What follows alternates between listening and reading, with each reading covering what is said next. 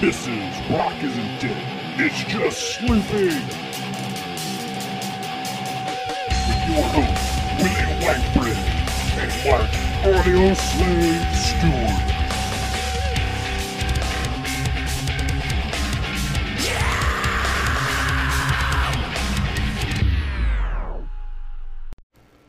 Is everybody in? Is everybody in?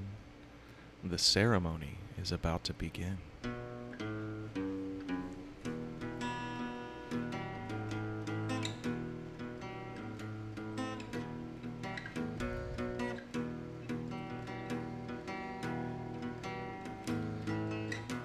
Hey, welcome back, fuckers, to another edition of Rock Isn't Dead, It's Just Sleeping, with me, Willie Whitebread, and always illustrious and gray-foxed beautiful human being of Mark the Audio Slave. Hey guys, how are you today? So we finally got our studio all up and running. We were having a little audio snafu yesterday, but we got it worked out, we believe. We are in like Flynn. That's it. Okay, so the topic of discussion today is one of the most influential bands of our generation, previous generations, and probably future generations. The Doors. The Doors. The Doors. Breaking on through. Let's start about, why don't we tell them a little bit about how the Doors got their name? The Doors got their name, Mark. How did the Doors get their name, Mark? Wasn't it a Huxley book that they had called, it was an excerpt from one of his books about the doors of perception. That's right. Breaking through the doors of perception. And that's one of the main focuses of their songwriting, persona, was they wanted to break through the doors of time. They wanted to break through the doors of actuality, of reality, of everything, Right. That's kind of how they did it. And so let's start a little bit about it's a four-piece band. They minus a bass player, which is unique, right? Yeah. Ray Manzarek on organ. You have John Densmore on drums, Robbie Krieger on guitar, and obviously the highly intelligent and highly dangerous Jim Morrison vocals. Now, what's interesting about what you just said about no bass player. So Ray, the keyboardist, I believe he is the one who was responsible for live performing with the bass on his left hand, and on his right hand he's doing all of the other melodies and stuff. Yeah. Now, that in the studio, it was different for them. In the studio, they actually needed to have a studio bass player come in and do those lines because according to Ray, it sounded a lot better with that in the studio, and then he would just go and do his live rig, and then he would just do it without the bass player for the live audience. Right. And that's super unique too, because all the members of the band had very different backgrounds. Like Ray Manzarek and Jim, they were both film students. They weren't really into music. Right. I mean, I'm sure they were into music, but they weren't in the music scene, and they weren't, actively in bands. Because you hear most bands that make it big, they've been in bands for a while. They've been playing little small gigs for their friends or whatever. Correct. But none of them, they never did it. And John Densmore, he has a, he had a background in jazz drumming, and Robbie Krieger, obviously his unique background. He's a Spanish flamenco guitar and bottleneck and slide, which makes all, it was a perfect kind of cosmic bringing together of these guys, because it was all, they were all from very different backgrounds, and it makes it very unique. Yeah. And a lot of the flamenco guitar came from his younger days. When he learned how to play guitar, he also learned how to play the sitar with one of his mentors. Cool. Yeah, so you hear, and of course you hear the flamenco a lot in the Spanish Caravan. Yeah. Spanish Caravan. And when the bottleneck was heard by Jim Morrison, he for the whole first album, he wanted nothing but that to be heard on the first album, which of course wasn't. But Jim loved that bottleneck sound. Right, and it's very unique to that time. And I know Robbie Krieger as well, because as we talked a little bit about offline, most of the bands from that time period, you have your exceptions, your Pink Floyds and whatnot, and Led Zeppelin. Well, not even so much Led Zeppelin. Most bands of that time, if not almost all, had a strong blues influence. Mm-hmm. You know what I mean? Because that was the also hot thing British. at the time. I mean, this is the first American heavy hitter Oh yeah, band of that time. Yeah. I would say. the British invasion definitely had a hold on the media market and the entertainment market at that Right, time. right. But yeah, all of or I wouldn't say all of, but the majority of our artists from America were heavily blues influenced, and Robbie Krieger specifically went very vocal in the sense that he did not want that Chuck Berry sound. Yeah. They wanted something unique. They didn't want that Chuck Berry sound. So that brings us into where we have to go with Jim and how they met. And why don't we talk a little bit about how Jim, his early years. Early years. Well, Jim Morrison was always kind of that introverted, I would say, tortured soul kind of, because he was a product of his environment, and he was almost rebelling in a sense, because he was born into that decorated naval officer. His dad was a Navy admiral, and his mom was the typical stay-at-home, yes, dear, I'll have dinner on the table at this time, dear. And, Right. The father was kind of that stigma behind the overbearing, militaristic father, you need to be a Navy man, and this is what needs to happen, and all this kind of shit, And back in those, in that era, it was a heavy political time.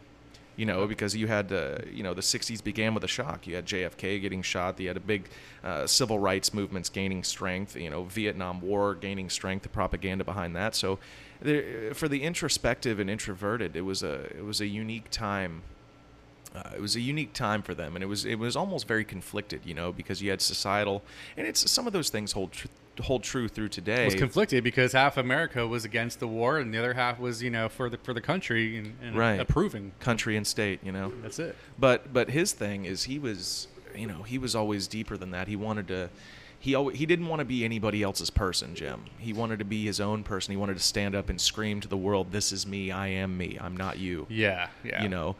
You know what I'm saying? Like, I don't think he had too many political views. He didn't really want to partake in politics side of things. Right, and that was, and he goes on record with that a lot with his poetry. He's the guy that stands up and screams, "A hero is someone who rebels against the facts of existence, who tests the line, who wants to break on through and find out the true existence of himself and the true meaning of who he is as a person."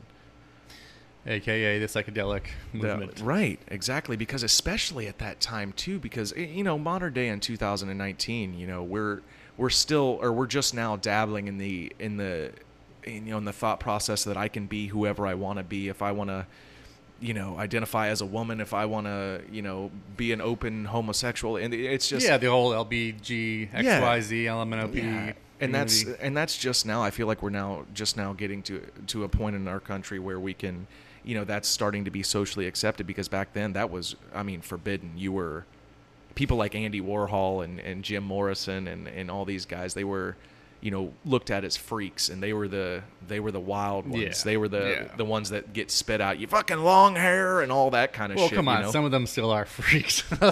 Let's be real here. That's all. Yeah, I don't agree with everything that's going on, but hey, at the end of the day, their own. It's about going home. When if you want to go home and put on a dress and that makes you happy, fuck it, man. Yeah. And that's what Jim was all about, And he had a lot of very interesting and chaotic and sort of super influential things that happened to him that kind of set the tone for the Doors' future and his own. For instance, how Ray Manzarek goes on record a lot and speaks of, well, he died, but he spoke a lot about how Jim was almost shamanistic. He was almost a shaman of his time, because he was possessed by an Indian. Mm-hmm. Because when Jim was 4 years old, his father and his mother and his family were traveling through the desert I guess they were going to his father's new duty station in the Navy or whatever, Mm-hmm. and they came upon a giant car wreck. It was a truckload full of Indian workers, and I guess it had hit another car, ran off the road, or there was another car involved or something, whatever.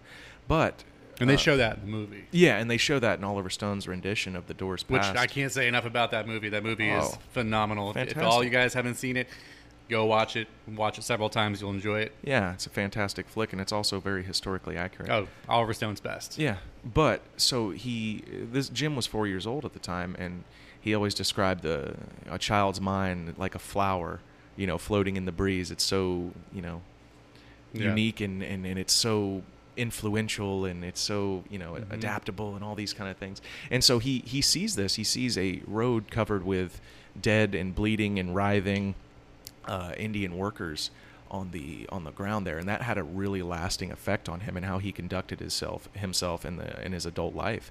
And it was said that one of the Indians that wasn't ready to leave the earth, kind of their ethereal form, a very benign spirit, their ethereal form sort of adapted into young Jim's physical form, and hence the birth of Mr. Mojo Rising.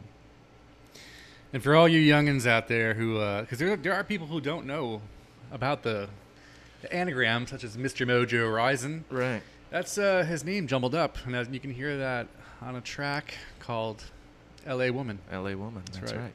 Yeah, you can, if you just put Jim Morrison's name, spell it out, and then put Mr. Mojo Rising underneath it, you can rearrange the letters, and it spells Jim Morrison. So. Yeah, believe it or not, there's people out there who don't know that. I wouldn't know it if I didn't look into it a little bit more. Yeah.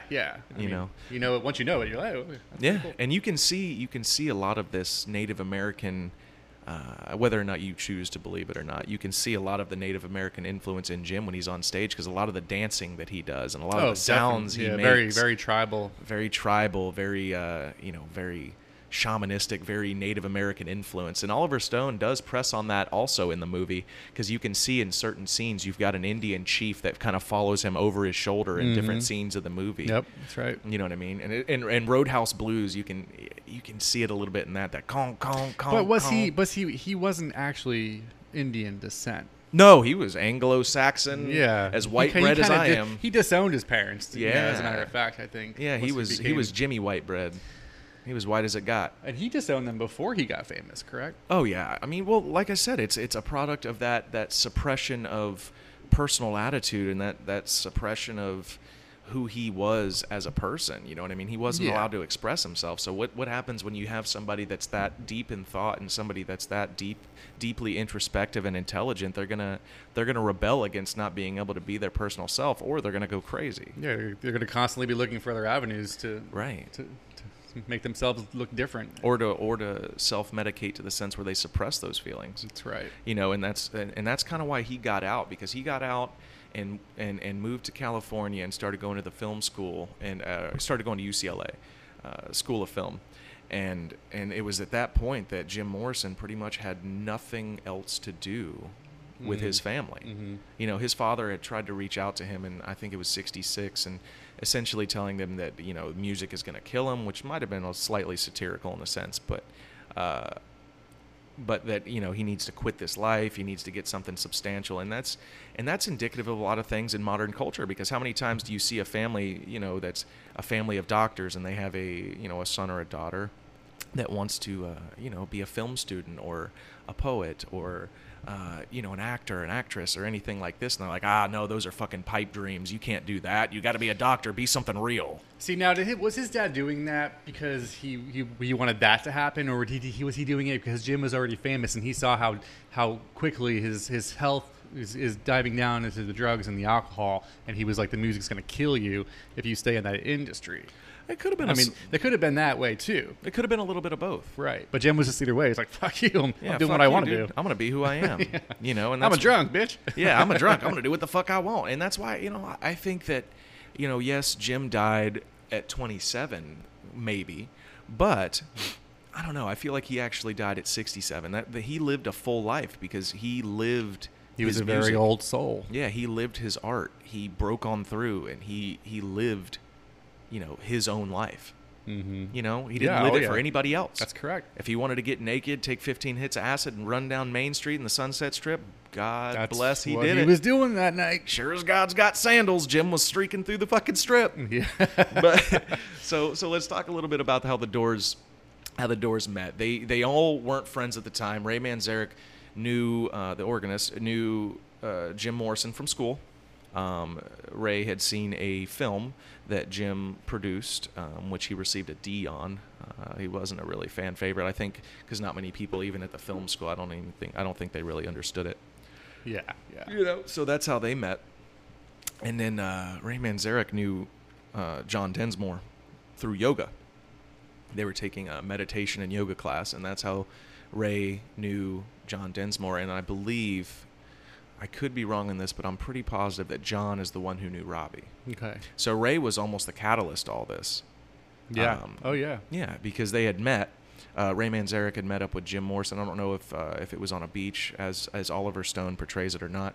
But they had met up, and then that's when Ray kind of was like, let me hear some of your poetry. Try to sing it. And then so, what did he sing? Moonlight Drive. So Moonlight Drive, and that blew Ray Manzarek away. He was like, holy fuck, man, this is crazy. This is great. Yeah, you're in. You're in. Let's do something with this. Let's run. And even at the time, because Ray and Jim had worked together for a little bit before the rest of the band, before the rest of the other two-piece came into play there. John Dinsmore, his brothers were in the band as well at first, and then they said, we're going to go get real jobs. So they ditched that life pretty quick. little did they know. Right. Yeah, and so I remember reading that Ray had known John, and even he had gone and said, hey man, I got this singer that has amazing lyrics. He's a great lyricist. He's a great poet, but we're looking to start something up, but just right now is just not the right time. Mm-hmm. How fucking cosmic is that? You know what I mean? Because if that would have happened to me, I'd be like, yeah, we need to do this right now. Yeah, this is it. This is it. This is it. Let's go. This is a big one, Elizabeth. Let's fucking do this. But yeah, man, they were just so calm and collected about everything, and Jim was saying, oh, I'm going to leave. After that time, and Ray had seen him walking around the beach or riding a bicycle around Venice. And he's like, "Hey, what happened, man?" He's like, "Oh man, I just decided to stay here." And so that's when they really started working hard on their music, and they brought in John Densmore, and then brought in Robbie Krieger, and all that kind of stuff. And it's interesting with John Densmore being with the rest of these guys because it's such a difference of personality, Oh yeah, he was totally just like mellow. Yeah, he was almost the square. Yeah, exactly. Like, you know what I mean? Like, Jim, I'm not going to drink again tonight, guys. I'm going to go home and get some sleep. Yeah, we got a really early day of recording tomorrow. Yeah. I need to be in bed 8 p.m. Well, the drummers do have a lot of physical exertion. They do have a lot of physical exertion, and John Densmore had a lot of responsibility on his shoulders as well because they didn't have a bass player, so the time and the heartbeat of the band was almost completely reliant on him. Yeah. Oh, yeah. Because he wasn't a particularly, incredible drummer. No. Or anything. No. I mean, he kept time pretty well, but yeah, and he was adaptable. He wasn't like, give me a 20-minute solo type drummer. Right. Wasn't like a Tommy Lee or a Neil flip Peart. me upside down over a million people. Yeah, no Joey Jordison or anything coming out in him. Correct. But anyway, so moving forward, they started recording. They started recording some songs and getting some sets together, and they recorded The End. And Robbie Krieger had actually written "Light My Fire," which was their #1 single on their first album with Elektra Records, their self-titled Doors album. Mm-hmm. So where was their first? You were talking a little bit about where was their first venue that they played? That was the old London Fog in Venice Beach. Yep, that's where they threw their roots down, and it's where Jim, started performing with his back facing the crowd, and then then after a while he started getting real comfortable because they became the house band of that London Fog, pub, and from there they just kind of like blew up they were a little too big for London Fog after a while, so that's when the famous Whiskey Go-Go picked them up. Yeah. Well, I mean, people started noticing the talent too, because I'm sure much like any house band you go to, I mean, you got your house bands that you're sitting there in their background noise and you're drinking booze and you're hanging out talking to your friends, listening to the music as sort of a background thing, much like you do when you're cleaning the house or something. Yeah. But I'm sure the Doors came along and people were hearing that, they're like, fuck, I've never heard anything like this before. Yeah, these guys are really good. These guys are the in, they're what's happening. They're the future. Mm-hmm. And so anyway, like Mark said, they moved over to the Whiskey A Go-Go. The manager loved them, and they became the house band for the Whiskey. Mm-hmm. And I remember reading a little bit about one of their first, it was either their first or their second show with them. Robbie and John and Ray, they were all there at the show, prepped, ready to go, and all that, and they couldn't find Jim. And they're like, what the fuck, man? We go on in like 10 minutes. Like, what the fuck? And so they were all staying at the Tropicana Hotel across the street. And so they ran over there. They started knocking on the door, beating on the door. Jim, man, we're going on in like 10 minutes. Where the fuck are you? And they just see the door crack, and they just see his little eyeball come out of this fully naked Jim Morrison with a handful of acid. And he's like, oh, he's all fucking tripped out. I'm not going anywhere. I can't do this. I'm the Lizard King. I can do anything. And so they finally coerce this fucked up Jim Morrison out to perform the show, and they get on there, and then they play a little bit, obviously back to the crowd because Jim's still very nervous and very, kind of scared and stage frightish to turn around, which is funny because everybody there was freaking out. That guy used to make women explode, Oh yeah. freak the fuck out. Oh yeah, because he had the sex appeal. Right. You know, and then the musicians in the band had the new grooves all mixing together with their jazz and Yeah. and a little bit of the blues on the guitar. And then it was just that his Indian influences came into play, and it was Yeah. kind of just like the right place, right time situation. Yeah. You know, People's ears, like we were saying, they perk up and they go, "Fuck! I've never heard anything like this before. This is interesting." right. And so, what happened when they went into the end? So the end was like their first single, Mhm. and that was actually the first song that they came out with to play on national TV. It didn't gain very much popularity as they thought it would. So what they decided to do was go their second turn on TV, and it was the Ed Sullivan Show. Yeah. Now that was the show, if everybody recalls, where he wasn't supposed to say higher, and he decided to say it. Now they don't know if it was because he forgot because he was nervous or he did it intentionally, but I think he did it intentionally. But then after the show, Ed Sullivan pretty much made a statement to the media and said they're never going to perform on my show again. And then when Jim found out about it, his response was, well, Fuck it, we already did. We already went on Sullivan. Why would we want to do that again? Yeah, we already fucking did. What do I give And that a was shit? how he was, though. He didn't care. He was kind of just a wild man, When he's asked questions, he kind of just gives these wild responses constantly to the media, and that was kind of getting him notoriety as well. Right. And he got booted from the whiskey as well after that little stunt what he did with the end. That's correct. Yeah. But it was kind of great timing again because that was kind of like the same week, same night that Elektra picked him up. But he did a horrible thing that night. A horrible thing. He did A monumental thing. A monumental thing. A great thing, I think. I mean, because like you said, the end didn't pick up as much popularity as Light My Fire. One, because it wasn't as quippy and upbeat, and two, because it was like a 10-minute song. Yeah, and well, a lot of people were doing 10-minute songs like Pink Floyd. And, I would say a lot of people, but well, the main psychedelia kind of guys were doing that. That genre that they were in, Yeah. that was their thing. Like, Yeah, but we don't care if we can play it on the radio. We just wanted everybody to go to our concert. Yeah, but I mean, when he played that, when he freaked out on stage, nobody had ever seen anything like that before either, because he's saying, "I walk on down the hall, Right. Father, I want to kill you." Yeah. And then he gets to his mom, his mother, "I want to Fuck you! fuck you." He just started losing his fucking mind, and everybody in the club had to have been. I mean, I wish they would have had that like actually taped. People's reactions to that. I mean, they just lost their fucking mind there, and not in a sense of like some loved it, but some were like, "What in the fuck did he just say?" I don't support this. Yeah, he's talking about fucking his mom and all these different kind of things. And It's like, the whiskey manager and management Freaked team out. freaked out. Said Yeah. they're not allowed back to play there ever again. yeah, And then it was they kind of fired him on the spot. Yeah, but like I said, it was great timing because that scout from Elektra was right there Right to there, sign yeah. him off and make their rock and roll dreams come true. Yeah, and rightfully so too, because like we were talking about, not everybody, but a lot of people from back in that time period with all that stuff going on were very closed-minded, and the other house bands that were playing for the whiskey were like, they were open up for like Buffalo Springfield and Yeah. Van Morrison and all that kind of shit. Yeah. They weren't anything like controversial or rock and roll poets like Jim Morrison. I don't feel like they were actually ready for him. Yeah, they weren't trying to push any envelopes. Right, and because they were just mostly just sitting there, the audiences were just sitting there staring in awe. They weren't looking for that shock rock Yeah, type situation. correct. Yeah. And so, like you said, yeah, Jack Holzman of Elektra Records happened to be there that night, and they offered him a deal.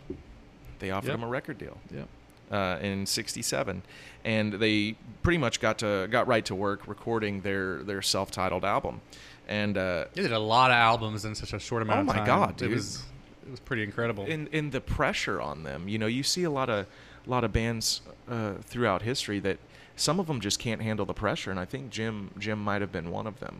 You know what I mean? There was only one album that kind of flopped, if you may. Yeah, And Soft Parade. The Soft Parade debuted at number 3, I think. Yeah. and then quickly fell to the bottom of the chart. Yeah, well, I mean, they were going a different direction because during that time period as well. They were just experimenting. They were experimenting, and I think the record companies, kind of gave Jim almost an ultimatum. Were like, hey, man, you need to clean this shit up a little bit. Right. You know? Because everywhere that man went controversy followed him. His live performances, his studio performances, out on the street, his interviews, everything, his poetry that was published. It was all very, very controversial because nobody had seen things like that at the time. But the publicity was great Mm-hmm.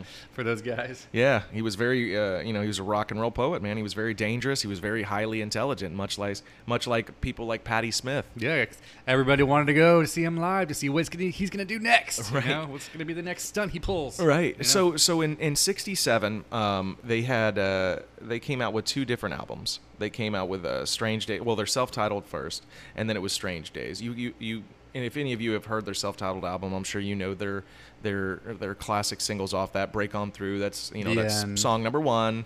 The End. That's last song on side B. My favorite, Light My Fire, obviously, and Backdoor Man. Crystal Ship. That's my favorite song on that whole album. That's a great song. Really good. That's a great song. And leading into their next album, Strange Days, that also, like I said, came out Elektra Records, 1967. Something unique about that too is when you listen to the Doors, they have almost like a kind of eerie circus sound to them.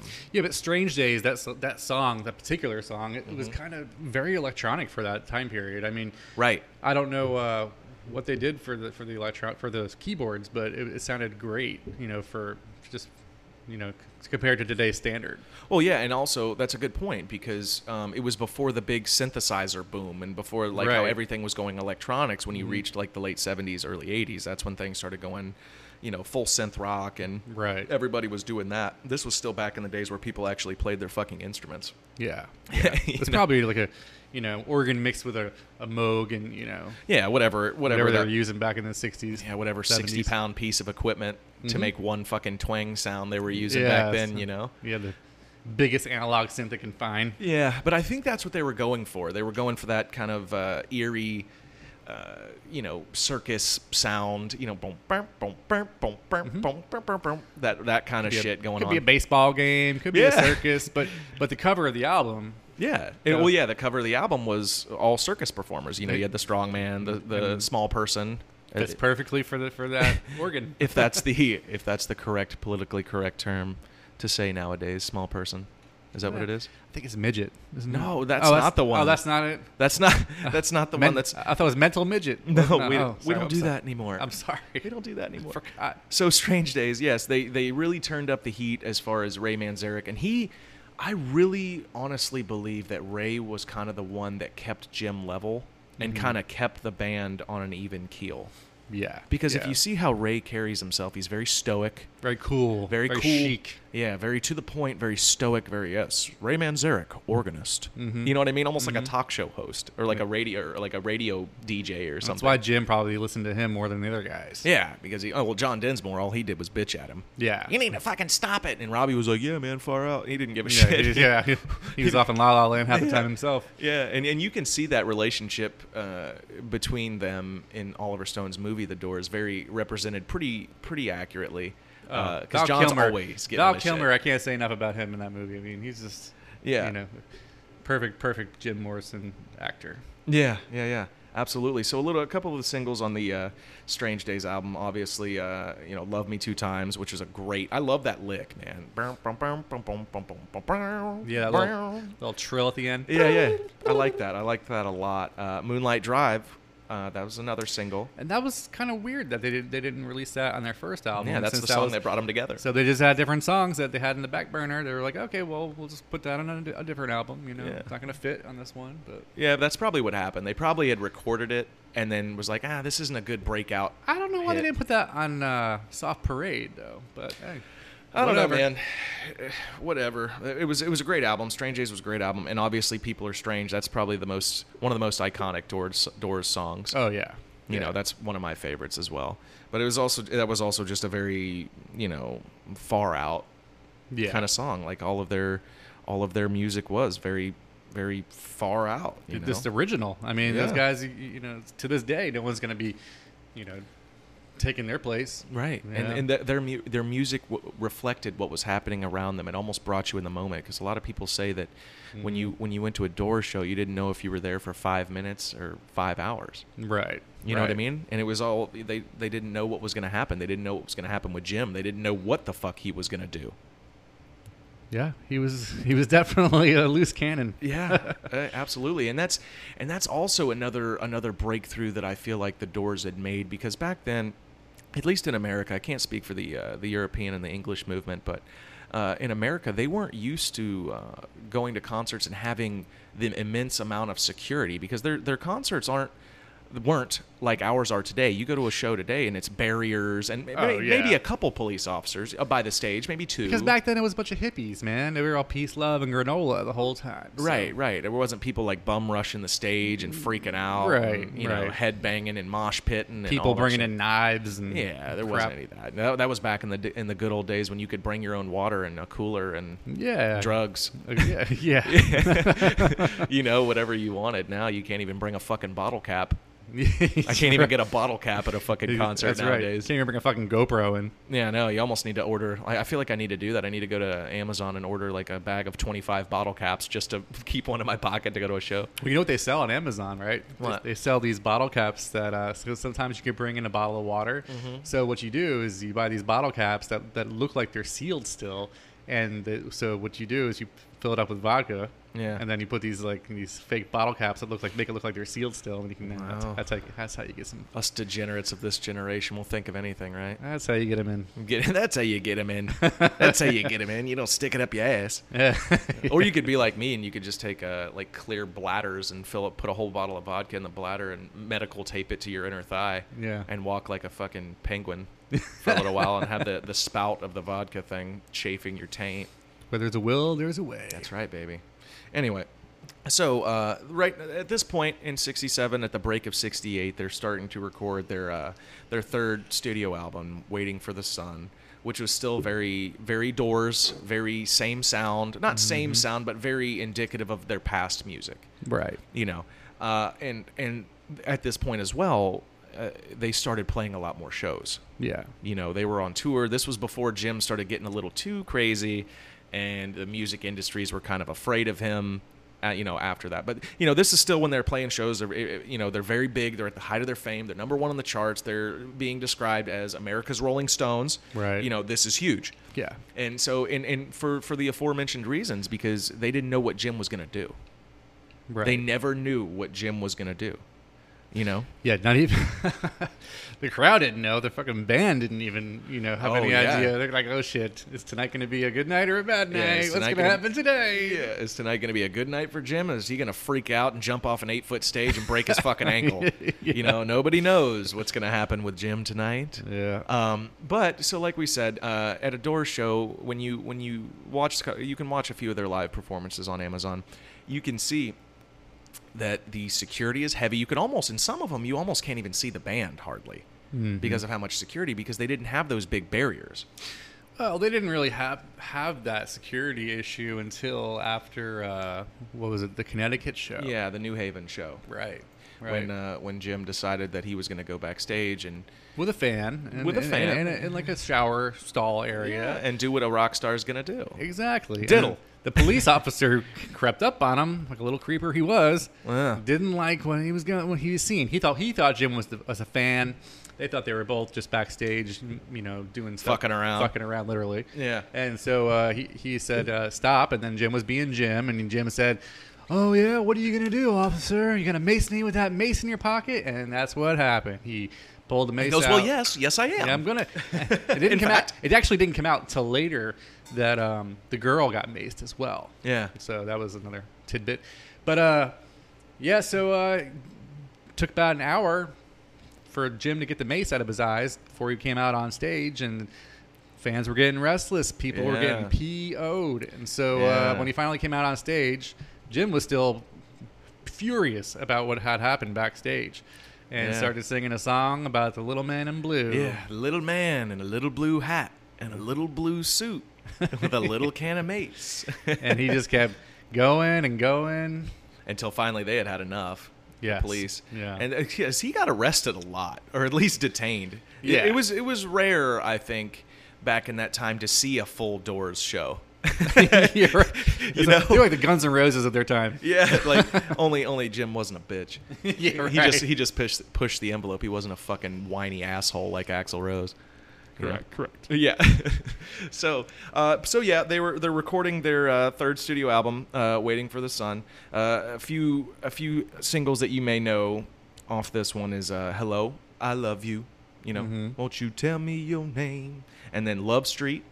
You had that. The Unknown Soldier. That was one of the first outwardly political songs that they had come out with. Yeah, because they didn't really delve into that too much. No, and I like that about them. You know, like bands like Pink Floyd. Pink Floyd was very political very war oriented. You know, obviously because of Roger Waters and his dad dying in World War II. A lot of their songs they all are about experienced World War II firsthand in Britain. So. Right, exactly. But the Doors, they didn't really pick up on that whole scene because you had other bands that were really heavily pressing on in that time period that were pressing on the the war efforts, the Vietnam stuff, your Creedence Clearwaters and all that kind of stuff, your Canned Heats and all that kind of shit. Yeah, Crosby, Stills, Nash and Young, they were playing a few songs about it. So in a world full of that, they were still maintaining that originality and doing their own thing. Yeah.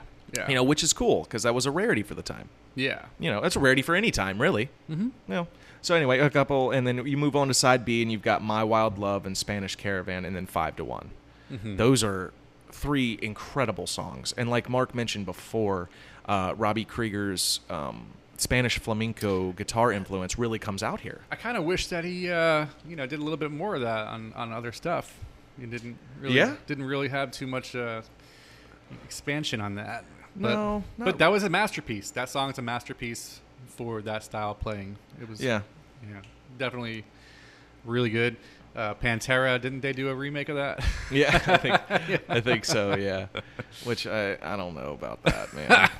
It was kind of cool to hear a different take on it. It's it's kind of cool when bands do other people's songs, but like most of them aren't cool.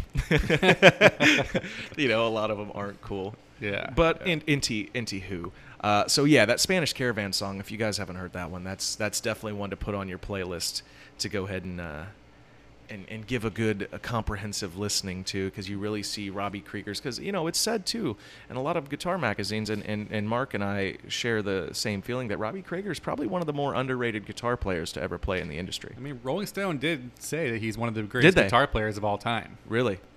And you can tell, because there's a lot of the the main licks you hear of him playing guitar, it's a pretty badass lick or whatever. But there's a lot of undertone licks. Like you're listening to the organ and stuff, you can hear him in the background with his licks, and they are pretty intricate. A lot of them sound very well blended. I would agree. That's why you don't notice them, because he blends them so well. Yeah, I would agree. And another funny Jim Morrison show incident. Not so much funny, but it's something that you can see that really influenced him at the time. Is they were playing at the Singer Bowl in Long Island, and we haven't talked much about his muse yet, Pam Corson, who was always around kind of since the beginning. And yeah, she was his rock. Rock. Yeah. In a world full of chaos, she was his only real constant. Right. So at that show, it was funny because he got a little distracted at that show, and they say that's one of their worst shows because there in the front row was Mick Jagger with Pam Corson sitting on his lap watching the show the whole time. Son of a bitch. Yeah, son of a bitch. But I mean, you can't really blame the girl, because they were in an outwardly open relationship. Right. Because he was out there fucking everything that moved. I mean, in the movie, you see Jim opening, where Pam gets all pissed off because Jim didn't show up to where he was supposed to be to meet her, and she's going back to the room, and she opens the door to the elevator at the hotel, and there's Jim getting a blowy from some random fan, and he's just looking at her like ha ha ha ha. Yeah, just loses his mind. That was a very maniacal sort of laugh. It almost made me feel a little funny. I was like, God, that was also brings us to the point where Andy Warhol was very fascinated with Jim. Oh, obsessed. Yeah. So yeah. Well, that was one of those, I feel like, kind of shared minds of that time. You know what I mean? Those very deeply introspective. If you're into art and any kind of obscurity, and he wants to meet you. Somebody gave me this phone. They said I could talk to God with it. And now maybe you can talk to God. Yeah, right. As he's licking his lips, looking up at Jim and his leathers and his big concho belt. You know, Jim's like, fucking thanks, man. And gives it to a bum. Yeah. To a bum. And there was also that one Thanksgiving part of the movie where With Billy Idol? Yeah, Billy. Yeah, right. But I'm not sure how factual it was. But when he lit the closet on fire with Pam in it. Yeah. I'm not sure if that actually happened, but I mean, I couldn't put it past him. Well, Pam, with all the drugs that Jim was doing, he never fucked with heroin. Yeah. And I think that's what kept him alive for as long as it did. Yeah. Because he never fucked with heroin. And heroin was huge back then. Well, Fucking especially if huge. he's drinking, God. That's going to be an easy way He down just wasn't. to hell. He was unique in that rock star stardom as well because he wasn't as into the harder drugs like that as everybody else was. He was more into the expanding his mind and putting his mind to his poetry and his work. Yeah. His music. The psychedelic Right. movement. Yeah, which is back in that time, like we talked about, there was a handful of good, psychedelic rock musicians, but they weren't huge at the time. You know, what did you have? You had Pink Floyd, you had the Doors, and then you had a little bit of Jefferson Airplane stuff coming through. Right. But all of it, like we spoke about in the beginning, it was very heavily blues influenced. It was the same shit over and over again. Mm-hmm. You know? Just regurgitated it out. Yeah, and so, and so that moves on to the 1968 when they began recording the Soft Parade, which, like Mark said, was a very unique album for them because it was kind of a different sound. Yeah, very different. Yeah. And, some like it, some didn't. And I didn't really care for it that much. I wasn't huge on it. It was okay. They had a couple of tracks that I liked. The Shaman's Blues, I liked that pretty well. Wild Child was okay. Runnin' Blue, and I feel like this is where also the tide started to turn because we had mentioned before that Robbie Krieger wanted to stray away from blues as much as possible. Right. But this is kind of where they started looping back to his roots. And they had to because that's where their soul lied. Right. And this is also where Jim started kind of flying off the handle. Yeah. You know what I mean? Yeah. He started a little too out of control. He started getting a little out of control. Showing up to the recording studio, wasted out of his mind. Yeah, and he started gaining weight too. Well, yeah. I mean, you drink every day nonstop. What do you think's going to happen? Right. I'm sure we've all been there, right? No, we all drink past 5 o'clock on weekends. That's it. Yeah. That's what it is. This life's fucking beautiful enough, right? But anyway, so yeah, they started having a lot of problems with Jim, and Jim used to do a lot of disappearing. He would disappear for weeks on end and take breaks from tours, and one of them, Oliver Stone portrays this as well. The band got together because they couldn't find him, and they actually sold the rights to, we're looking at selling the rights to Light My Fire to a car company for a commercial. Yeah, because at that time, I don't think they actually did that. But then when Jim walked into the studio, they were all kind of just listening to the ad without Jim's knowledge. And then Jim just flipped out, didn't want to sell out. Didn't want that to be, tarnishing his name. Right. And that would have, because your persona as a band, you need to maintain that persona. Yeah. And that would have heavily tarnished. So that. even though the band members thought that was a good money move, Jim said no, and I'm not signing off on that. Right. And so this is kind of the turning point and kind of the downward spiral that Jim started getting into, because he started he was not only a spectacle, in his albums and live in concert, but he was becoming a spectacle, a spectacle to his bandmates. Right. Because he was bringing that shit home. He was bringing his dirty laundry into the studio when it was time to work. And that's kind of when the band started, getting onto their heels and started getting a little afraid, I feel like. No, I think you're 100% right. It's like you're dealing with a human time bomb. You don't know when it's going to go off. Right. You don't know what to expect. On stage, he's standing there. He'll walk off stage. He won't show up to the concert. Right. The guy was definitely a wild child He was, Yeah. he was the wild child. Yeah, and he started. I mean, because it was also in look at one of the other big alcohol-driven musicians of that time, Janis Joplin. She was the same way. Yeah. Well, when Janis Joplin and Jimi Hendrix passed on, they say that Jim was really affected by Oh that. yeah, absolutely. He was super upset about it. Yeah, and he vocalized that too. He's like, I'm gonna make the third. I think that's when he started realizing that he's not invincible. Oh yeah, he's You know. not immortal. That Yeah, absolutely. that things you're- can happen to these rock stars. Yeah, I think you're exactly right. Yeah. On that. That's good. And with Janis Joplin, a funny little story about Jim and Janis Joplin. They were at a party, and Jim had put his face into Janis Joplin's crotch, and she shattered the oh-so-famous left-hand ritual that she always had. She smashed a Southern Comfort bottle over his head. That could have fucking killed him right Oh, I down know. there. And Oh it's my interesting, God. too, because Janis, you read a lot of things about her and how a lot of people spoke about her. She was very sexually open. I mean, she was in an open relationship with, what was his name, Pigpen of Jim must have been of spinning Grateful Dead. so out of control that day. Yeah, she fucking, for Janis Joplin, she fucked everybody. For Janis Joplin to break a bottle over your head, fuck, man, you must have been really acting a fucking fool. Maybe he threw up in her lap. Who knows? Maybe he threw up. Maybe, I don't know. But yeah, like I said, this is when he started spiraling out of control, and then on to their fifth studio album, Morrison Hotel. That came out, what was it, 1970, February 9th, 1970. This is when you can really start hearing the blues come out. Mm-hmm. Obviously the first song on the album is Roadhouse Blues. Killer song. Killer song. I think that was really their only hit single off that one. I think. Yeah. Because they had like Waiting for the Sun and Ship of Fools and Queen of the Highway and all that kind of stuff. But I think Roadhouse Blues was really their only real single on that album. Okay. Yeah. Okay. And so, but a little bit before that, let's talk a little bit about the controversy that happened in Miami. That was big. Yeah. And I think that somebody actually fell from the upper level on that show as well. Yeah. I'm not sure if they died, but They did a lot of fucked up shit at that show, man. One of the fans threw a gallon of orange paint at the stage. why? Fuck, right? What is the purpose? How do you get that in? You just standing in line with your ticket with a fucking gallon of orange paint? Yeah. Like, how do you who let that guy in there? That had to have been planted before the show. Yeah, like I don't know, man. And I think that's also Well, they were throwing drugs at the stage on Oh, that yeah. show. Yeah, I mean, well, so that when they threw that gallon of orange paint, that's what was said to have set Jim off. That's when he went into the age-old and famous rant that he went into. I'm not talking about no revolution. So he turned into Mojo Rising. Yeah, I ain't talking about no demonstration. I'm talking about having a good time. Yeah.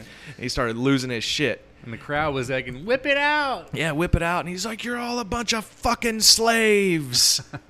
You know what I mean? Like, I'm the Lizard King. yeah, I'm the Lizard King. I can do anything. Yep. And so that's when they made it through maybe 2 or 3 songs halfway. He kept stopping the set and interjecting these crazy, profound fucking verses and outbursts and all these kind of things that he did. And so the controversial portion when the show actually stopped was the whether or not it happened or not, I don't know, but when Jim quote unquote pulled his dick out on stage, I don't know, there's not enough proof to back it up, but Supposedly the crowd was egging him on to do it too. well, I mean, that's no No way Same to- thing happened with Marilyn Manson. mm-hmm. And he was What banned. happened with him? He was in Florida doing a show, and he pulled his out on stage, and then the same thing happened. He gets arrested, and then he was banned from Florida.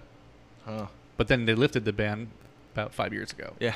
Well, Charlie Crist, governor of Florida at the time, actually dropped all the charges on Jim Morrison in 2010.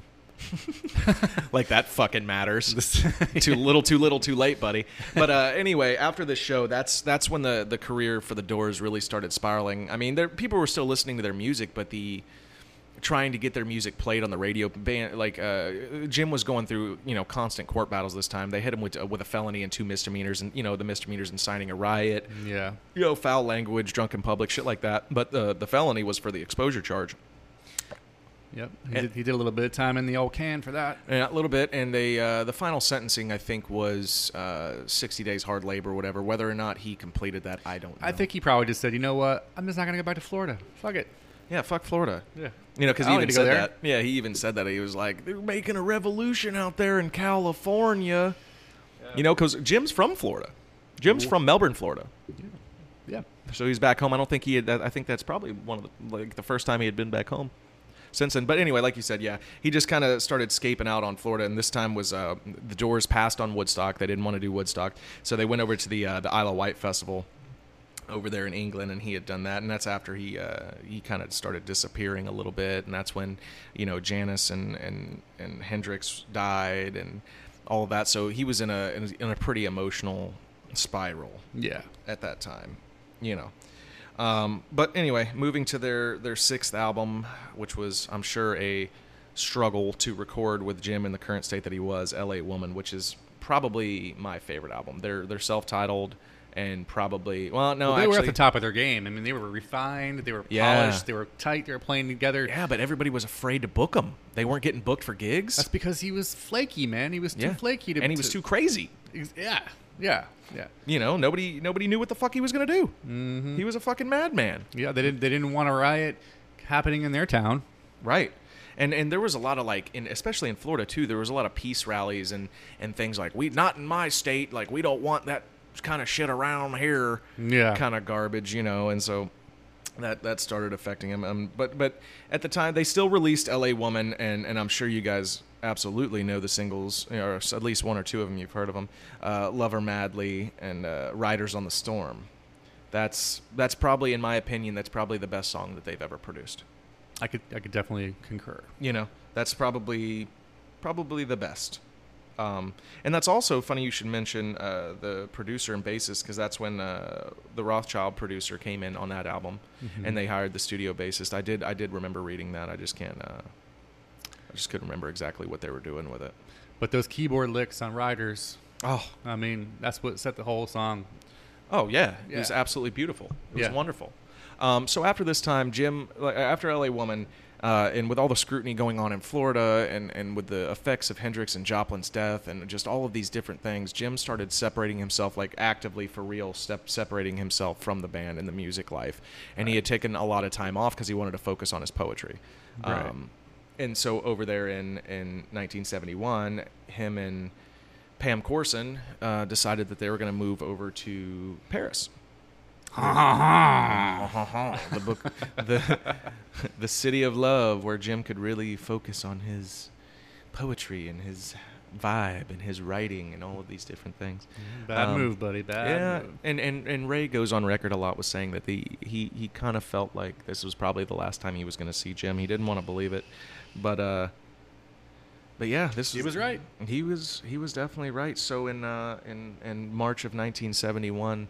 After, the night before, Pam and him had a big fight, and then they had stayed up multiple hours into the wee morning doing drugs, and she finally got Jim to try heroin, and he was all heroined up. And at this time already, Jim's health was deteriorating. You know, you do that much drugs for that long. Well, he's also addicted to alcohol. His body needs the alcohol, so he's drinking that along with the drugs. And, but still to this day, they still don't know exactly what the cause of death was, because they didn't have the proper toxicology reports like we do these days, especially over in Europe. Right. Well, Pam the next morning had gone in there, and Jim was in the bathtub, and she was like, "Hey, Jim, are you okay?" And blah, blah, blah. He's like, "Yeah, I'm fine. I'll be in there in a minute." And she had ended up passing out, and then came back, I guess, hours later, and he was dead in the bathtub. Yeah. Yeah. Which there was a lot of scrutiny behind that, too, and a lot of subjectivism, because nobody saw the body other than Pam. Yeah, so he could be hanging out somewhere with old Elvis. Hanging out with Elvis, hanging out with Kurt, Tupac, and happened Biggie. to be his idol. Well, yeah, Elvis was. Yeah, he was absolutely obsessed with Elvis, and I think that's where also a lot of his stage theatrics came from, you know? Yeah.